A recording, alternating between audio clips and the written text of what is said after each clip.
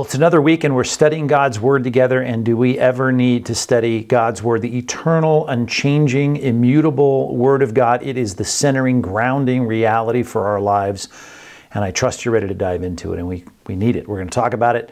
And we are going to appropriate it in our lives and get the perspective that God would have us have. So let's start with a word of prayer, and then we're going to get into our weekend sermon. Pray with me, please.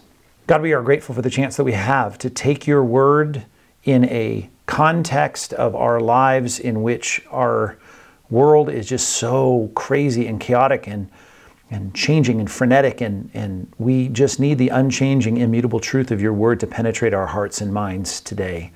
So make that a reality for us as we submit ourselves to your word, as we commit ourselves even to the simple commitment and resolve to have your word transform our hearts and minds. So do that through this sermon here today in Jesus' name.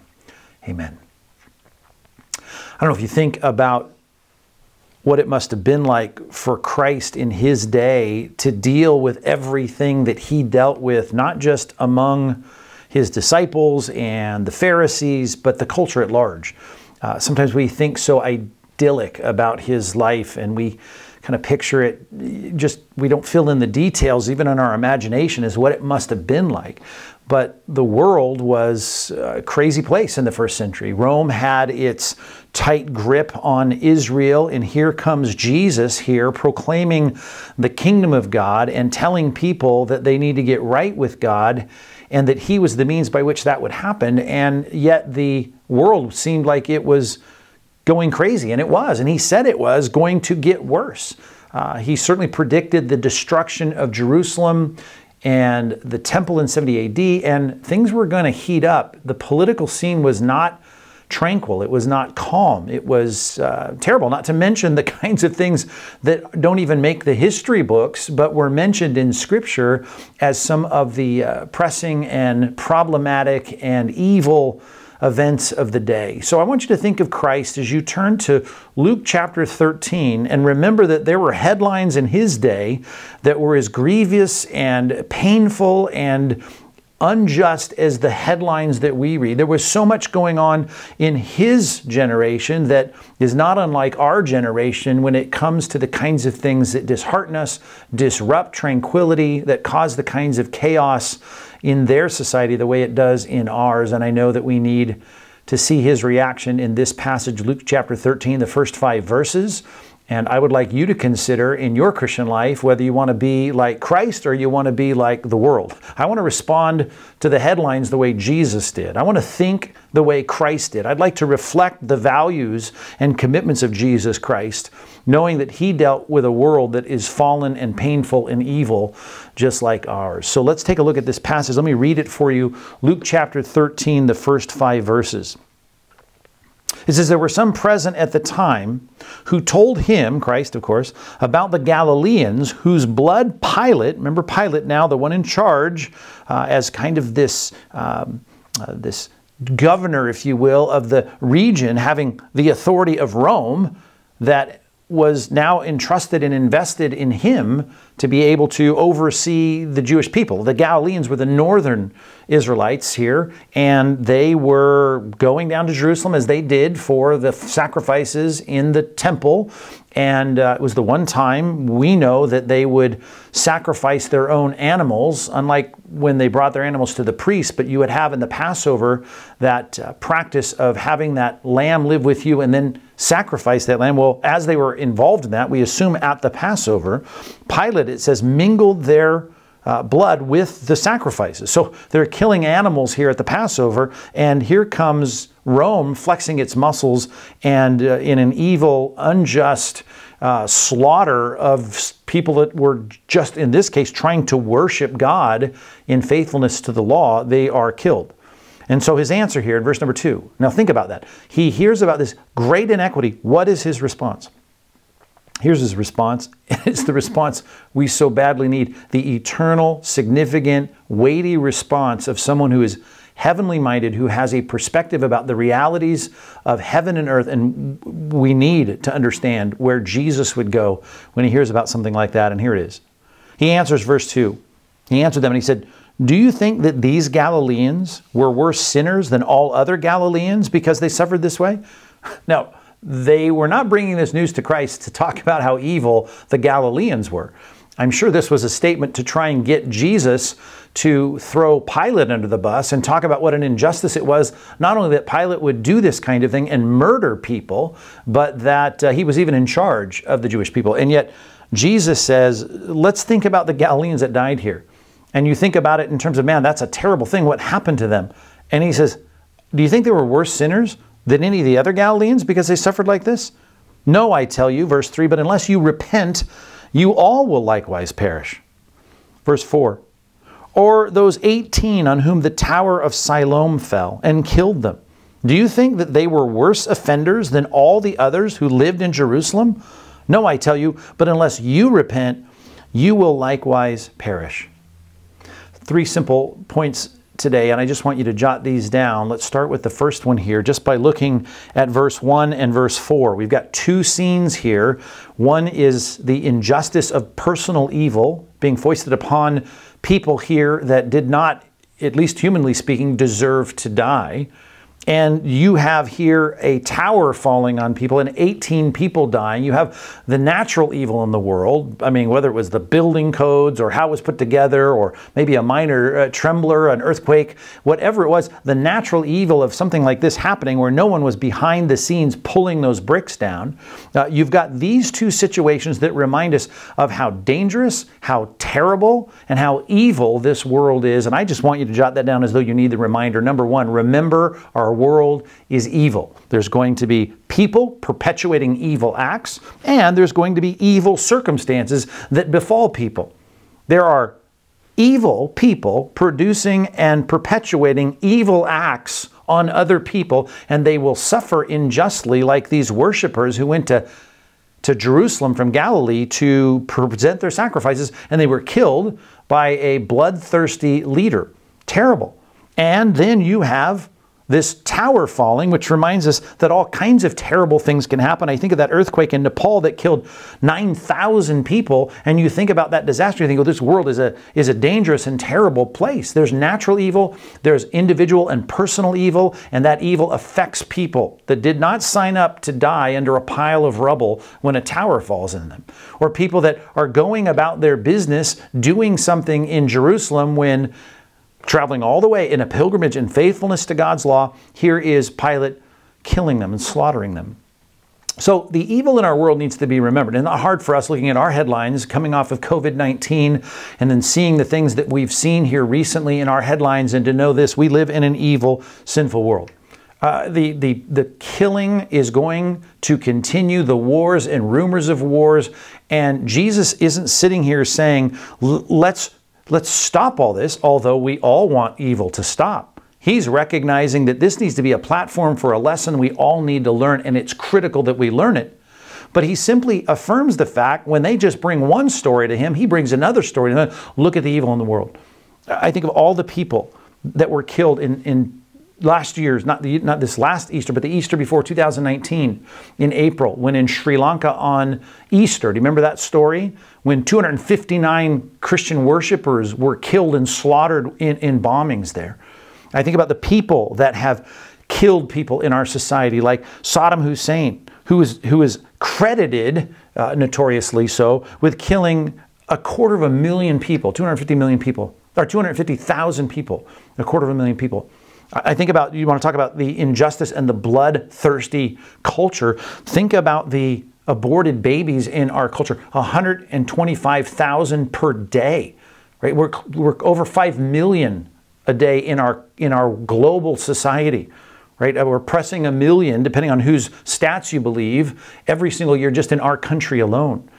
The killing that is bloodshed, the injustice, the inequity, it's everywhere. And you're going to read about it now. You're going to read about it next month. You're going to read about it next year. You're going to read about it 10 years from now. And of course, Jesus is going to say, hey, you should not commit or perpetrate acts of evil. But in this passage, he reads the headlines, or at least hears the headlines reported to him. And then he goes further and says, well, think about that tower.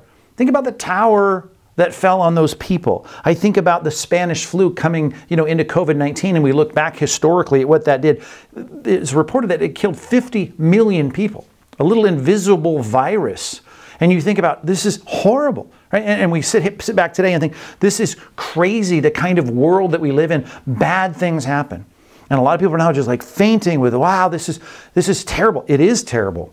It's terrible that there is natural evil, and it is terrible that there are people that perpetrate evil on other people. It is terrible. It is sinful, and Jesus simply underscores it. As a matter of fact, when he says, you think you've seen something there? Look over here. That's why I want to talk about the fact that when you see evil perpetrated, I want to stand back and say, not only are we all against it, obviously, but we want to stand back and say, look at all the other evil that's perpetrated.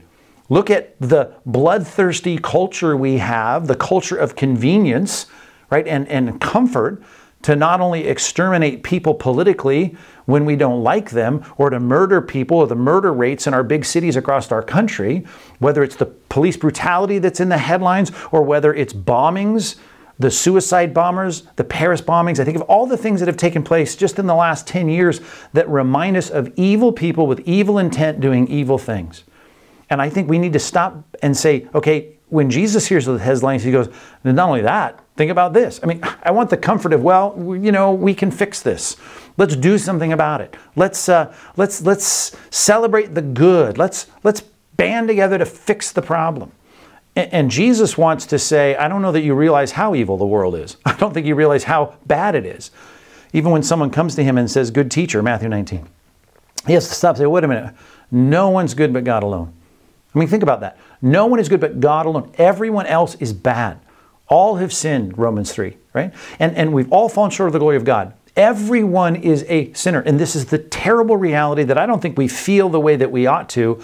We see a headline, we think if we can fix this, things will be good. Remember this, it's bad, and it's really bad. And the Bible says, unfortunately, the forecast is going from bad to worse. Well, this is an encouraging sermon, Pastor Mike. Let me remind you that the passage is pointing to something that is the ultimate fix and remedy and perspective building act. And that is, as uncomfortable as it is, the thing that the Bible here, in the perfect response of Christ to the evil headlines of the day. Here's what he says. Look back at it with me in Luke chapter 13. He says in verse 2, do you think that these Galileans were worse sinners than all other Galileans? Think about it. Wait a minute. Pilate is the evil one. He's the sinner. No, he is. You're right. He's the sinner. But think about these that were killed. You might even sit back and go, well, man, maybe there was a lot going bad in there. They were probably, you know, doing things secretly, and they were sinful, and you know, maybe even you're thinking they must have been harboring evil in their own life or hypocrisy, and people would think that. And he said, well, wait a minute. Not only had a bad guy doing bad things, but even the people it happened to, you might stand back and think, well, I don't know, maybe there was something there that caused these Galileans to receive the anger of Pilate, if not from Pilate's perspective, maybe from God's perspective. I mean, it's like in John 9, when they saw this blind man, they said, well, was it something his parents did, or maybe it's something he did? Maybe this thing in his life is because of something that God saw was displeased within this person. And Jesus turns us all back and says, I want you to think about your life. What about you? Do you think that they're worse than anyone else? Or verse number 4, what about the tower that fell on these people and killed them? Do you think that they were worse offenders than all the others that lived in Jerusalem? Jesus is saying this, if you're taking notes, number 2, you need to grieve the sin in you. That's what he's doing. He's turning around and saying to people that are outraged by Pilate killing these people, and you feel sympathy for those who died. You feel sympathy for those who had the tower fall on them. And here's Jesus saying, let's talk about your sin. Let's think about your sin. Let's think about everyone in Jerusalem and everyone in Galilee, and let's think about the fact that there's sin in you, and that sin is grievous, and there's no one righteous but God, and you need to think about the sin in your own life, and we are not good at that. Matter of fact, keep your finger here. Turn or call up the passage, if you would, from Romans chapter 2. I want you to look at this passage. Our natural tendency is to not do what Jesus is calling us to do, and that is to see the universality of sin and evil in our lives. We are not good at that. We are great at seeing evil in other people, We're great at seeing evil in Pilate. We're great at even thinking, well, there's something nefarious going on with those Galileans. Or we think maybe when this natural evil takes place, those people that are dying from this disease or dying from this accident or this earthquake or whatever it is in natural evil in the world, I'm glad God doesn't see me that way. Look at this text starting in verse number 1. Romans chapter 2, verse 1. Therefore, you have no excuse, O man. And if you want to look at the context here, we've talked about God's righteous decrees, right? The fact that God is a God who has established what's right, but people are going headlong into their own sin, and he's handing them over to their sin. That's what the end of chapter 1 is all about. Now in chapter 2, he says, therefore, you have no excuse. He's writing here to these folks in Rome saying, every one of you who judges, you see the wrong in others. And he kind of set them up for this. Look at these bad people. He's talking about some of the worst immoral sins in chapter 1. People that are worshiping the creatures, talking about sexual immorality and homosexuality. He says, listen, you think that you're okay? You can look at them and see their sin? He says, for in passing judgment, middle of verse 1, on another, you condemn yourselves, because you, the judge, practice the very same things. Oh, you maybe haven't done it to the same extent, right? But you are categorically in the same category because there's only two categories. There's the sinless and there's the sinner. And guess what? You're in the sinner category, and there are things that you do that deserve the wrath of God, and the Bible says the wages of sin is death. And in this text, there is a reminder that if you can see the sin in others, you may be good at looking that direction, but all you'd have to do is put a mirror up, and if you're honest, you'd say, I see the same problem in me. Do you think anyone else, not only receiving the bad and the suffering, but what about those perpetuating it? Even them. Do you think that you are in some other category than they are? You're not. Oh, we can slap our fist down and say, look at that sinner. And you can say, well, I don't think I'm as bad as that person. Think about it though. Your ability to critically look at people doing wrong things shows us that you have the ability to discern what is wrong. And if you could just take that same kind of discernment and turn it back on yourself, you could recognize that God would have you grieve the same kinds of problems, the same categorical problems in your own life that are in the lives of others. He says this. He says in verse 2, for we know that the judgment of God rightly falls on those who practice such things. He says, do you suppose, O man, you who judge those who practice such things and yet do them yourselves, that you will escape the judgment of God? I mean, is that not exactly what Jesus is saying over in Luke 13?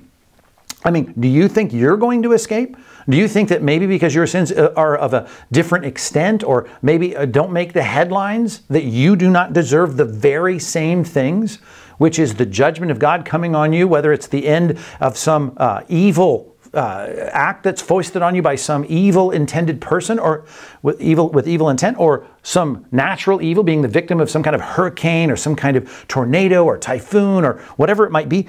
Do you think you're going to escape the judgment of God? Or do you presume, he says, on the riches of his kindness and forbearance, holding back what we deserve, the punishment, and patience, not knowing that God's kindness is meant to lead you to repentance? But because of your hard and impenitent hearts, right? You're not confessing your sins. You don't see the same kinds of issues in your life. You're storing up wrath for yourself on the day of wrath when God's righteous judgment will be revealed. There's a day when those who do not recognize their sin and grieve their sin are going to encounter the judgment of God upon their lives. And the reality is, when everyone else is easily pointing out the sin in other people's lives, God would have us think, what are you doing in looking at your own life? Do you not recognize that your ability to discern injustice, your ability to discern inequity, your ability to see any kind of sin that you rightly recognize in other people, that you could look back in your own life and see those same kinds of things? And that's the kind of thing that should make us shudder. As a matter of fact, more than shudder, it should make us grieve.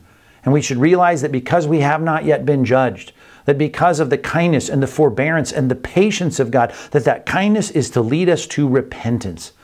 And that starts with seeing our sin for what it is. You seeing sin in others should help you see your sin in you, and that is the number one responsibility when you see evil in this world. It starts with looking in the mirror and saying, I too am a sinner, and to get honest enough in your grief to repent.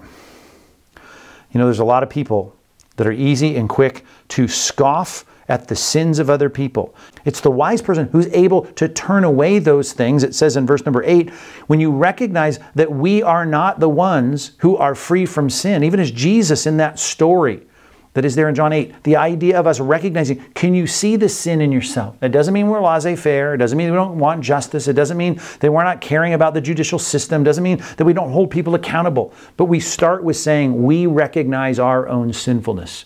We take a look at our ability to critically analyze someone else's moral faults, and we turn that back on ourselves. We find the grief in our own lives, and we recognize our sin problem, that we're a part of a fallen humanity that has a sin problem that should be recognized first and foremost by ourselves. Sadly, some of us fail to see our sin to the extent that we turn that grief into real repentance. The kindness of God in not judging us yet should lead us to genuine repentance, not just the initial repentance that brings us to Christ in adoption and regeneration, but the kind of repentance that continues on in our Christian life every single day. I mean, do you really do that? When's the last time you really poured out your heart in confession and penitence over the grief that you have in your own life for sin? It should lead to repentance, a kind of repentance that says, I am really taking seriously the sin in my life and I'm waging war against it. Turn to one more passage before we get back to Luke chapter 13. I want you to go to 2 Corinthians chapter 7.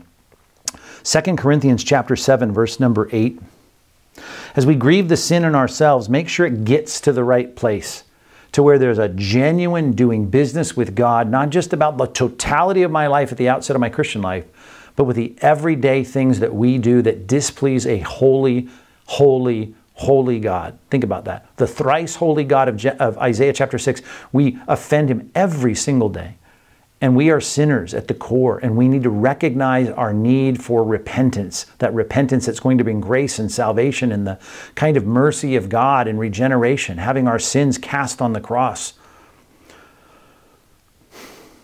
Look at verse 8, 2 Corinthians chapter 7, verse 8. He wrote a letter. He was calling out their sin. He said, even if I made you grieve with my letter, I do not regret it. And I don't regret this if we really turn our attention on ourselves and we feel that grief about our sin. Though I did regret it, for I see that my letter grieved you. And there's a natural side of our heart. We don't like pointing out sin, and we don't like pointing out sin even in ourselves. But that grief is only for a little while. Verse 9. As it is, I rejoice, not because you were grieved, verse 9, but because you were grieved into repenting. For you felt a godly grief, so that you suffered no loss through us. It wasn't a bad thing. It was a positive. It was an asset. For godly grief, verse 10, produces repentance that leads to salvation without regret, whereas worldly grief produces death. There's a lot of worldly grief out there. There's a lot of grief over things not being the way that they should.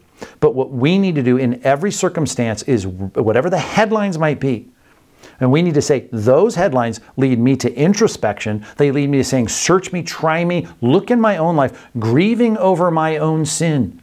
And to realize that what that needs to bring is repentance in my heart, a kind of repentance that leads to salvation. And that then opens my eyes, not to short-term issues, but to long-term issues. Do we want short-term issues to be there? Of course. But we want the long-term issues. We need to care about the realities of what is said in our passage. And I want you to go back to it now. Luke chapter 13. When he says in this passage about the reality of what we need to do, or what hangs in the balance, and what lies beyond if we do not repent. And I know it's repeated here, and I don't even need to list it twice in verses 3 and 5, but let me list it twice, verses 3 and 5. He says it twice, we emphasize it twice, we're going to read it twice. After saying the Galileans, you know what, who were the victims of a really cruel and sinful man named Pilate, who would eventually give the thumbs down to Christ and have him crucified, he says, unless you repent, being a sinner too of the same category, maybe not the same caliber or to the same extent, but being a sinner, you need to recognize, you need to repent, or you will likewise perish. Look at verse 5. After he talks about the tower that fell on these people in Jerusalem, no, I tell you, unless you repent, you will all likewise perish. Perish is not about the concern that Christ has about our death. Matter of fact, Paul says there's a reality in terms of our death that is a freeing reality for us as Christians. It's a sad reality for non-Christians, but it's the first death of a biological separation of our biological bodies and our spirit. The real death that the Bible says we ought to be concerned about is the second death. Matter of fact, turn to this passage. We're not far from it in the Gospel of Luke. He says, I tell you, verse 4, friends, do not fear, this is Luke 12:4, do not fear those who kill the body, And after that, they have nothing more they can do. Okay, and again, there's nothing wrong with us saying we don't want murderers, right? Of course we don't want murderers. But don't fear them. Ultimately, that should not be your fear. Don't fear, because after they kill you, there's nothing else they can do. But I will tell you, I warn you, he says, whom to fear. Fear him who, after he has killed the body, because he's the one who can make the tower fall on you or have that evil man snuff your life out. He says, after he's killed the body, he has authority, and he's the only one with this authority, to cast you into hell. Yes, I tell you, fear him. Let's stop there before we go any further. That is the fear we all ought to have. It ought to be the fear that grips our own heart, that leads us to sorrow and grief over our sin and repentance. And it ought to be the kind of grief that leads us to campaign for something eternally important. And even before I read the rest of us, can we put this down, number 3? We need to campaign against, you ready? Going to hell. That's what we need to campaign against as the ultimate campaign. That needs to keep you up at night. That needs to be the thing that makes you think, wow, that's the thing I fear. I fear it for myself. I fear it for Pilate. I fear it for the victims of Pilate, the Galileans. I fear it for the people on whom the Tower of Siloam fell. And I fear it for myself. Because God holds the keys to life and death and heaven and hell, and I want to make sure I'm right with him. And if I get right with him, as the next passage is going to remind me, that his love for me, his oversight for me, his concern for me, as he tells his disciples, is that 5 sparrows are sold for 2 pennies, and not one of them is forgotten before God. There's not a person that dies apart from the purview of God's sovereignty. Right? There's not a bird that dies without God's oversight. We've talked about that in the last few weeks. And even the hairs of your head are all numbered. Fear not, for you are more value than sparrows.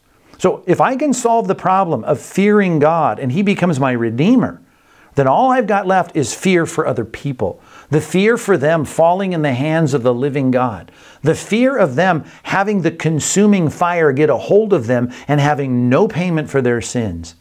That is the thing that we ought to all be concerned about. When Saddam Hussein kills 250,000 people, right? When we see people in a bombing in Sri Lanka die, we should care about and be horrified by the fact that they're going to face their God, and whether they're going to have their names written in the Lamb's Book of Life and be clothed in the righteousness of Christ and have the advocate of the Son representing them before the Father, or whether or not they're going to hear, "Depart from me, I never knew you." He says that's the one you want to fear. We want to make peace. You got 2 real stark pictures here. You got people that are fearful of being killed and fearful of human violence, and yet they don't fear the real fear they should have, and that's God. But once they realize that, if they could repent, they can have the salvation. They can have the forgiveness. They can have the acceptance to where that God who could throw them in hell, has the authority to throw them in hell. The judge becomes their redeemer and their savior. And that is a switch that changes everything, and then all I have left to fear is what's going to happen to other people. All I have to fear is, are you ready to meet your Maker? And that sounds so old-fashioned, but it is so accurate, it is so true, it is so biblical, it's so pertinent, it's so timely, and you and I need to get to the place right now where we say, that is the thing that should get me out of bed, it should move me into whatever circumstance I can be in, and I should go seriously hard about the reality of this truth. That's what I got to campaign about. That is what I need to get all in the angst about. As a matter of fact, I'll put it this way. Romans chapter 9. Turn there real quick. I mean, we're turning a lot of passages, but this is good. I want you to see this with your own eyes. Romans chapter 9. Here's the Apostle Paul. And you want to talk about what he fears. He no longer fears God as his judge, right? He knows that he has a great concern for God and pleasing God as his Father. He has that kind of fear. But his concern in his own heart is for other people. The fear that he has is for the other people that he's trying to reach with the gospel. Look at this, verse 1. Romans 9:1, I'm speaking the truth in Christ. I am not lying. My conscience bears witness in the Holy Spirit. That's a lot of things to say, wow, this is really true. Of course it's true. He's telling the truth, but he's about to say something you wouldn't think was true of the Apostle Paul. I mean, here's him saying, rejoice always, right? He's written all this from prison in Philippi, to the Philippians rather, as he sits in Rome, and he's always talking about joy. You think he's a happy guy to hang out with. Well, here's one thing that's in his heart. He says, I have, verse 2, great sorrow and unceasing anguish in my heart. For I could wish that I myself were accursed and cut off from Christ for the sake of my brothers, my kinsmen according to the flesh. You know what I'm really concerned about? Concerned about all these people. Verse 4, these Israelites, to them belong the adoption in the covenantal fact that God has taken Abraham's children and made a covenant with them, and the glory and the covenants, all the promises of the law of Israel, of Moses. and the giving of the law, and the worship, and the promises. To them belong the patriarchs, and from their race according to the flesh is Christ, right? From their lineage, who is God over all, who is blessed forever. The idea here is that Paul is freaked out and pained and in anguish. Look at it again, verse 2. A great sorrow and unceasing anguish in my heart. You know the problem he has? The thing that he is fearful about, the thing that he concerns himself with, the thing that tears him up, is that people are lost and going to hell. That's what he's concerned about. We need to grasp the reality of that. Matter of fact, I want to show you that. Go to Luke chapter 16. Luke chapter 16, here's Jesus talking about the thing that ought to keep you up at night, the thing that ought to motivate you to speak up. I mean, you know, right now in our world, people are willing to go out there and risk their lives, right? To talk about and yell about and get riled up about bad things. And you know what? Bad things are bad things, and I'm against all the bad things, and I'm for all the good things. But what Paul wants us to do is to be passionate about the gospel. I can't even get people to politely talk about heaven and hell. I can't even get them to bring it up in a conversation because they're afraid they might offend someone. Look at, one is far more important, eternally important.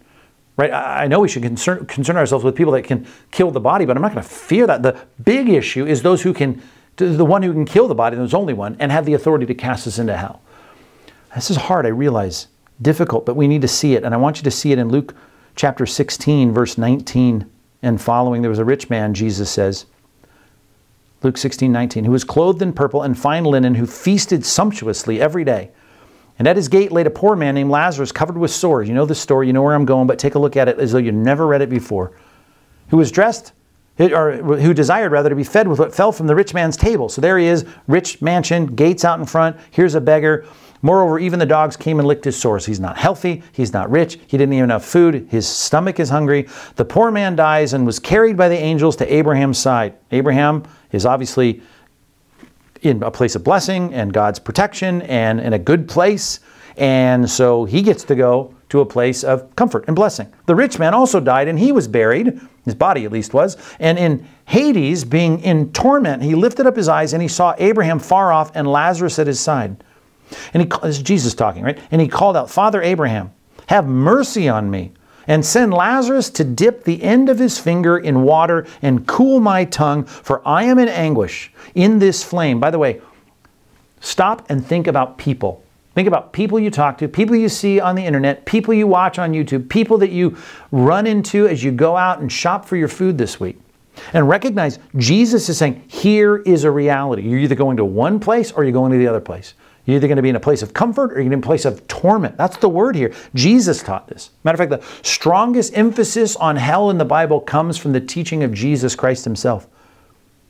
He says, send Lazarus. I see him over there in a place of blood. Let him dip the end of his finger and let him come and cool my tongue, for I'm in anguish in this flame. And Abraham said, verse 25, child, remember that in your lifetime you received good things he didn't share. And Lazarus in like manner, bad things. That's what he got. That was his lot. But now he is comforted here and you are in anguish. And of course, there's got to read between the lines, is not that the poor go to heaven and the rich go to hell. That's not the picture.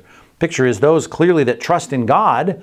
In this case, in the Old Testament times, they go to heaven. In New Testament times, of course, after the Gospels, they trust in Christ. That's the transition that's going on in the Gospels. But in this text, right, here is a sign that this man that had all this stuff had no heart and relationship with God. He wasn't, as Jesus tells in other parables, rich toward God. And so he closed his heart. He had no concern in helping the poor people here. And so what happens? He goes to a place of punishment. And Abraham says, listen, that's the way it is. Not only that, he's not coming over to give you any relief. Verse 26, look at it. Besides all this, between us and you, a great chasm has been fixed. A wall, a pit, the Grand Canyon is between us, in order that those who would pass, who want to pass from here to you may not be able, and none may cross from there to us. And he said, then I beg you, this is the rich man now, Father Abraham, he says, to send him to my father's house. Let Lazarus go back, let him come back to life, let him go there. I know his body is there, buried. I want you to send Lazarus' spirit back to animate his body, bring him back from the dead. He says, I got 5 brothers, verse 28, so that he may warn them, lest they also come to this place of torment. But Abraham said, they have Moses and the prophets, let them hear them. Man, I hope that just sends a shiver up your spine. Here is a man that is lost. and he knows that he's lost, and he's just been told there's no not being lost. You are in punishment, and you're going to be punished because you've met your Maker. You didn't trust in God. You didn't put your confidence in God. And so what happens now? As a lost person who's never grieved his sin, never repented of his sin, you're in a place where you can't get out of, and you're begging Abraham to send Lazarus back so that maybe you can convince your brothers through the miraculous sign of someone coming back from the dead. And here's what Abraham says: they got the Bible. And by the way, that is your job, to amplify that message.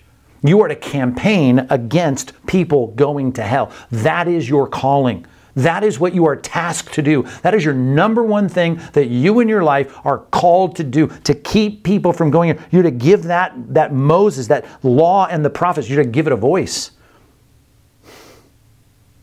They have Moses and the prophets, let them hear them. And he said, no, Father Abraham, verse 30, but if someone goes to them from the dead, they will repent. And he said, if they do not hear Moses and the prophets, neither will they be convinced if someone should rise from the dead. A lot of double entendre there, speaking of the fact that Christ would rise from the dead. And I'm going to the streets, I'm telling the people, I'm getting out there in my neighborhood, I'm talking to my friends at the gym, and I'm saying, listen, you have got to get right with God. Think about this. You need Christ. He has risen from the dead. And you need to put your trust and confidence in him, or you're going to hell. That's the problem. And that ought to be the thing that grips you, that drives you, that motivates you, that makes you speak up. Everything else is a distant second. Are there other things to be all for? Absolutely, right? But they should pale in comparison. I got an entire world talking about a lot of things that they're all for. I mean, there's a lot of charities, there's a lot of causes, there's a lot of campaigns, there's a lot of things. But here's the thing the world is never going to campaign for: making sure that you don't go to hell. Making sure that the neighbors and friends don't go to hell. That's my job. That's your job. We are tasked to do that kind of work. You got to understand how big a deal this is. In 2 Thessalonians, that's another good one we should look at. Do we have any time? Look at 2 Thessalonians chapter 1. He says, verse 3, he's talking about people that are saved. He says, we ought to always give thanks to you, to God rather, for you. We should always give thanks to God for you, brothers. It is right for us, verse 3. This is 2 Thess 1:3.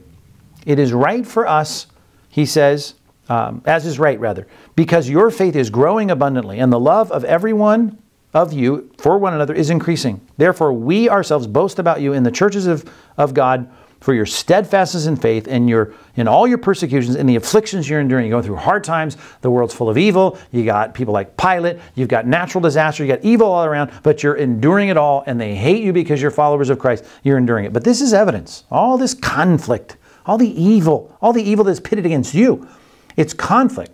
As you stand up for Christ, as you speak about heaven and hell, like they derided John the Baptist for telling them to repent, or they were going to suffer the winnowing fork and be thrown into the fire. He says, their opposition of you is evidence of the righteous judgment of God, that you may be considered worthy of the kingdom of God, for which you are also suffering. Since indeed God considers it just to repay with affliction those who afflict you. Well, when's that going to happen? When I get out there and punch them in the face? No. It's going to happen when God brings his judgment. And God is going to judge them. And he's going to grant relief to you who are afflicted. What are they afflicted for? Because of the Son of Man. Because their alliance with Christ. Because they are willing to say the hard things about sin and judgment and righteousness and salvation and the cross and about repentance and heaven and hell. These are the things, as they brought the message of the truth to their generation, they pushed back hard against them. And he's going to grant relief to you who are afflicted as well as to us. And Paul was suffering as well. When the Lord Jesus is revealed from heaven with his mighty angels in flaming fire, inflicting vengeance on those who do not know God. In flaming fire, inflicting vengeance on those who do not know God. In flaming fire, inflicting vengeance on those who do not know God. Does that become a flat line for you? Or is that something that you care about? Is that something you even believe anymore? I mean, this is the thing that Satan constantly attacks, that there's nothing beyond this life, that all that matters is rearranging all the furniture on the deck of this sinking ship. Hopefully we can make it a little better before we die. That is not what it's about. It is about eternity. It's about the sinking of this life, and after that, standing before God.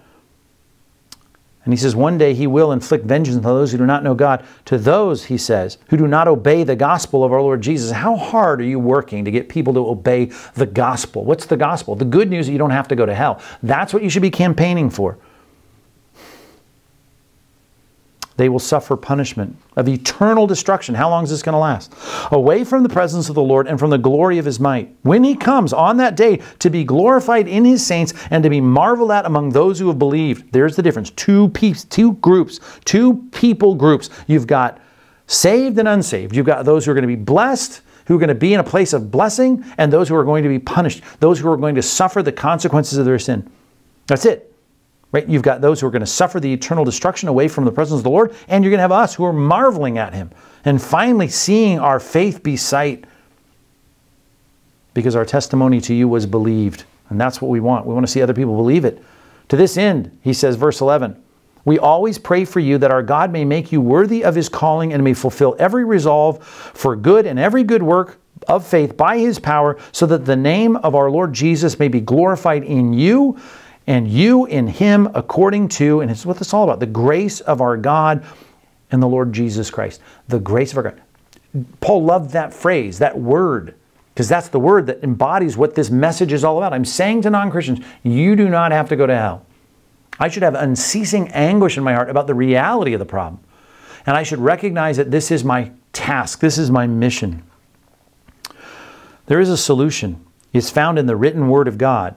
And I'm to give it a voice. And I'm to get out there and persuade people. So a lot of people trying to get me to campaign about something that most of every person, actually to every last person knows. And in my world, the echo chamber of me saying some things in a world that is applauding everything I'm saying, versus me saying, here's a message that is needed because it has eternal ramifications. And if people don't get it, they will be eternally lost. They will be punished eternally, day and night, forever and ever, the Bible says, because of their sins. Now, if you don't believe that, then what are we doing here? But if we do believe it, this is a serious issue. One last passage. Turn you to 2 Corinthians chapter 5. Repent or you'll likewise perish. I hope that's true for you. And you say, well, I've done that. Great. Now what? Let's rearrange the furniture on the deck of the sinking ship. No. Great. If you can walk by it and straighten it out, great. What we need to do is make sure other people get in the lifeboat. And how should you feel about that? Let's start in verse 11. 2 Corinthians chapter 5, verse 11. Familiar passages. I hope this is not boring you.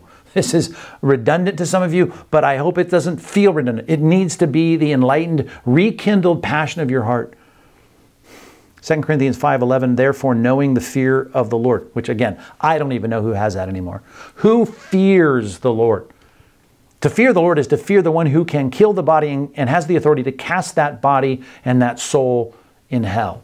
That's the fear of the Lord. And knowing it, we persuade others. That's the whole point. I want to campaign against people going to hell. But what we are is known to God. And I hope it's known also to your conscience. You know who we are. We know what we're trying to do. We're not commending ourselves to you again by giving you cause to boast about us so that you may be able to answer those who, he says, we are not commending ourselves to you again, but giving you a cause to boast about us so that you may be able to answer those who boast about outward appearance and not about what's in the heart. That's what matters. There's the temporal, there's the exterior, there's the stuff here, or there's, are people right with God? Because everyone is either right with God or they're not right with God, and our job is to get them right with God through the gospel. If we're beside ourselves, if you think we're crazy, and people will think we're crazy if we campaign against people going to hell. If we call people to repent, they're going to think we are beside ourselves, which is the old idiom to say you're crazy. You're just not in your right mind. That's the picture. If we're in our right mind, it's for you. If it works and you understand it and you get it, you see the wisdom and the power of God, as he said in chapter 1 of 1 Corinthians. If we're in our right mind, it's for you. Why? Because the love of Christ controls us. Because we've included this, that one has died for all, therefore all died. That's all that matters. Everything that matters is Christ dying for our sins. And he died for all, which, by the way, that's the conclusive uniformity of the humanity. There's one race of people, there's one group of people, and that group of people, that humanity, Christ died so that we can see humanity saved. Not going to happen. Matter of fact, it's going to be a very small group, small number, narrow road, small gate that leads to life, and few are those who find it. But we're trying to drag as many people as we can. Look, keep reading. He died for all, that those who live might no longer live for themselves, but for him who, for their sake, died and was raised. That's what it's about. Jesus could have campaigned against Pilate. He could have campaigned against Rome. He could have campaigned against the building codes in Jerusalem. He was concerned about campaigning about people not perishing. We don't want to live for ourselves. We want to live for him who died and was raised. That's the message that we are trying to present to our world. Verse 16, from now on, therefore, we regard no one according to the flesh. We don't care about those things. What matters is what matters to everyone from every tongue, tribe, and nation, and every group of people. Even though we regarded Christ that way once, like he's this Jewish Messiah, and he's, about from Israel, and we looked at his external. No, we don't think that way anymore. We regard him thus no longer. We don't think about him like that. Therefore, if anyone's in Christ, that's all that matters. New creation. There are two groups, right? It's not that group and this group and that ethnic group and that. It's two groups. It's saved and unsaved. That's all that I'm concerned about. That's all you should be concerned about. Ultimately, that's the concern. Are we for the right things? We're for the right things. We're for the good things. We're positive in voting and absolutely for the good thing. But here's the issue that matters eternally. This is the eternal matter. That we recognize that we have a new creation in every person that puts their trust in Christ. They see their sin, they grieve over their sin, and they become Christians. The old has passed away, middle of verse 17. Behold, the new has come. All this is from God, who through Christ reconciled us to himself and gave us the ministry of reconciliation. All this is from God, verse 18, who through Christ reconciled us to himself. Are you right with God? Are you really a Christian? Do you have that eternal perspective? Well, then he gave you the ministry of reconciliation. That's your ministry, to reconcile people to God. That's your calling. That is that in Christ, God was reconciling the world to himself, not counting their trespasses against them. Right? That's what we want, forgiveness, the mercy of God, the grace of God. And entrusting to us the message of reconciliation. This is not lateral reconciliation. This is vertical reconciliation. Does it help us laterally and horizontally connect? Sure it does. But what matters is that I am right with God. And that is the sorrow and unceasing anguish in our hearts is when we don't see people brought to faith in Christ. He gave us the ministry of reconciliation, that in Christ God was reconciling the world to himself, not counting their trespasses against them, and entrusting to us the message of reconciliation. Therefore, we are his ambassadors. That is the point. That is the whole point. You are his ambassadors. You're ambassadors for Christ, God making his appeal through us. What should we be known for? Here it is. This is the message. We implore you on behalf of Christ, be reconciled to God. That should be the message people are sick of hearing from us, that we are calling them to be reconciled through Christ to God. He's the only way, the truth, the life, John 14:6. No one's going to come to the Father except through him. And if you don't come to the Father, if you don't repent, you will likewise perish. For our sake, verse 21, he, God, made him, Christ, to be sin, who knew no sin, so that in Christ we might become the righteousness of God. And if we are the righteousness of God, he draws us close. He makes us his own. That's the message. That's the campaign. That's the passion. That's the focus. That's what we're here for. That is our task. You are his ambassadors. We have a message. Through this whole COVID-19 thing, this weird shutdown, I don't get to preach, I don't get to be with you, and I'm not in person, and I hate that. And I've been thinking through every week, what do we need? And there's so many weeks I thought, wow, what we need is a passion for the gospel. I think, well, that's what we've been doing in Acts before we left, which seems like forever ago, 3 months ago.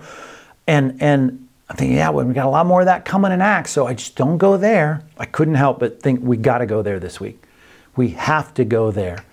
I need you to be passionate about the gospel. It starts with us realizing our world is evil. We don't give it allowance. We don't applaud it. We don't say, yay, let's just let it happen. But we recognize the evil in the world should lead us to grieve sin in ourselves. And if we grieve the sin in ourselves and it leads us to repentance and salvation, then I got a campaign. And the campaign and the mission for you, the task for you, the message for you, the thing you cannot be silent about, or you will not honor Christ and you will not have devotion for Christ, is whether or not you're bringing a message of repentance and reconciliation to God, to the people that you know. That is what we need to campaign for more than anything else. It is the thing that if we don't share this message, no one's going to share the message, right? God didn't ask the angels to go into the sky and, write out the gospel in our generation. He's called you and me to share that message. The injustice of the cross ought to be the thing that we talk about more than anything else. That is, it says, and Peter says, Peter 3:18, that he died, the just, the righteous, for the unjust, for the unrighteous, that he might bring us to God. That is the transaction that people need to hear, the cross of Christ. Paul said, I purpose to know nothing among you but Christ crucified. Let's get back to the message of the gospel. Let's shout it. Let's bring it. Let's persuade people. Let's speak the truth in love that people need Jesus Christ. Because if they don't have Christ, they're going to face a Christless eternity, paying for their own sins in the punishment and retribution that their sins deserve. But they can have complete 100% forgiveness right now if they would put their trust in Christ, repent of their sins. And then they can get on board with us and become ambassadors, tasked with the message of reconciliation, entrusted with the message of the gospel. That's our job. Let's get serious about it this week. Let's pray. God, calibrate our thoughts and our minds and our hearts. Get us ready to bring a message to our generation, a message of reconciliation to God, a message that should, as we see people rejecting the gospel, bring us great sorrow, unceasing sorrow, and anguish in our hearts. God, bring us to a place of having our hearts broken over the lost. Perhaps we haven't wept over the lost lately. God, get us back to that. I know some of us have beat our heads against the wall with people that are not listening. Help us to find the people that are listening. Help us to find those that are willing to talk. Help us to find that, as we often say around here, that low-hanging fruit, the people that are willing to think about it. I remember some in the book of Acts had mocked Paul when he brought up the resurrection, but others said, we'll hear you later on this. God, get us excited about those people, finding the open ear, the heart that you're working on, that we might be able to bring the words of life to them even this week, even now, as we text someone or email someone or pick up the phone and actually call someone or head over to someone's house and we talk to them about their need for Christ. God, let us think about how things are going to be 1,000,000 years from now, 500,000 years from now, 50,000 years from now. God, we need to get people's hearts ready for eternity. You got one of two places. There's a great chasm fixed and no one can cross. God, let our hearts get back to stuff and settled on stuff that matters for eternity, I pray. God, we need your help. Our world needs your help. Our culture needs your help. Our bodies and this disease, we need your help. God, help us, but let us realize just the passion that we ought to have for people coming to faith in Jesus. Maybe today some will, because we have gotten serious about our task. So commit ourselves afresh to your mission, the mission of making disciples in this world. We want to get serious about it even today. In Jesus' name, amen.